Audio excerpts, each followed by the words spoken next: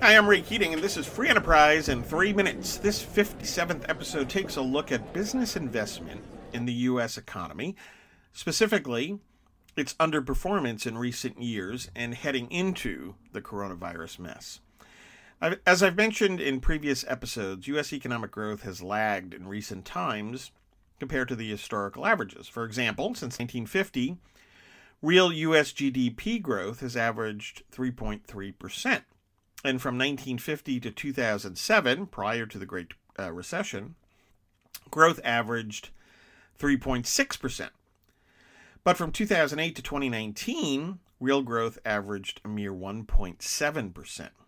Again, going back to 1950, real economic growth has averaged 4.4% during recovery expansion periods, that is, non-recession periods.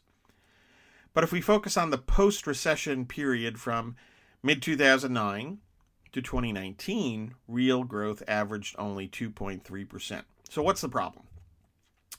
Looking inside the GDP numbers, poor business investment has been a big culprit for slow growth for a dozen years now. Consider some key points. Private, real, fixed, non-residential investment, that's a mouthful, or better known as business investment, has averaged 5% real growth since 1950, and the average registered 5.5% from 1950 to 2007. But from 2008 to 2019, the average rate of growth came in at only 2.8%, and if we look at the post-recession period, again, mid-2009 to 2019, growth averaged 4.8%. But as troubling as that 4.8% rate of growth is, it gets even worse when compared to the 7.3% average growth rate in business investment during recovery expansion periods, again, non-recession periods, from 1950 up to the last recession.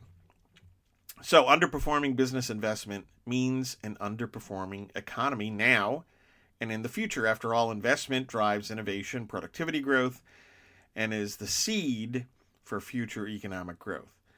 On the policy front, business investment has faced assorted obstacles over the past dozen years.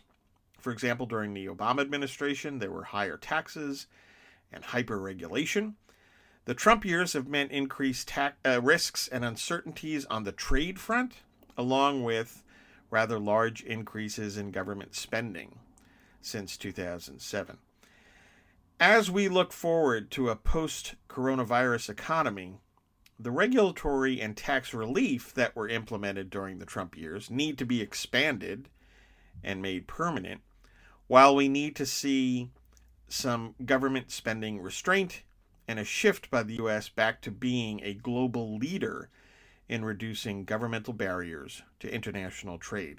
That's a recipe for increased business investment. Thanks for listening. Like and follow us on Facebook at Free Enterprise Economics and on Twitter at Free Enterprise 7. And subscribe to Free Enterprise in 3 minutes at Apple Podcasts. Thanks for listening, and God bless.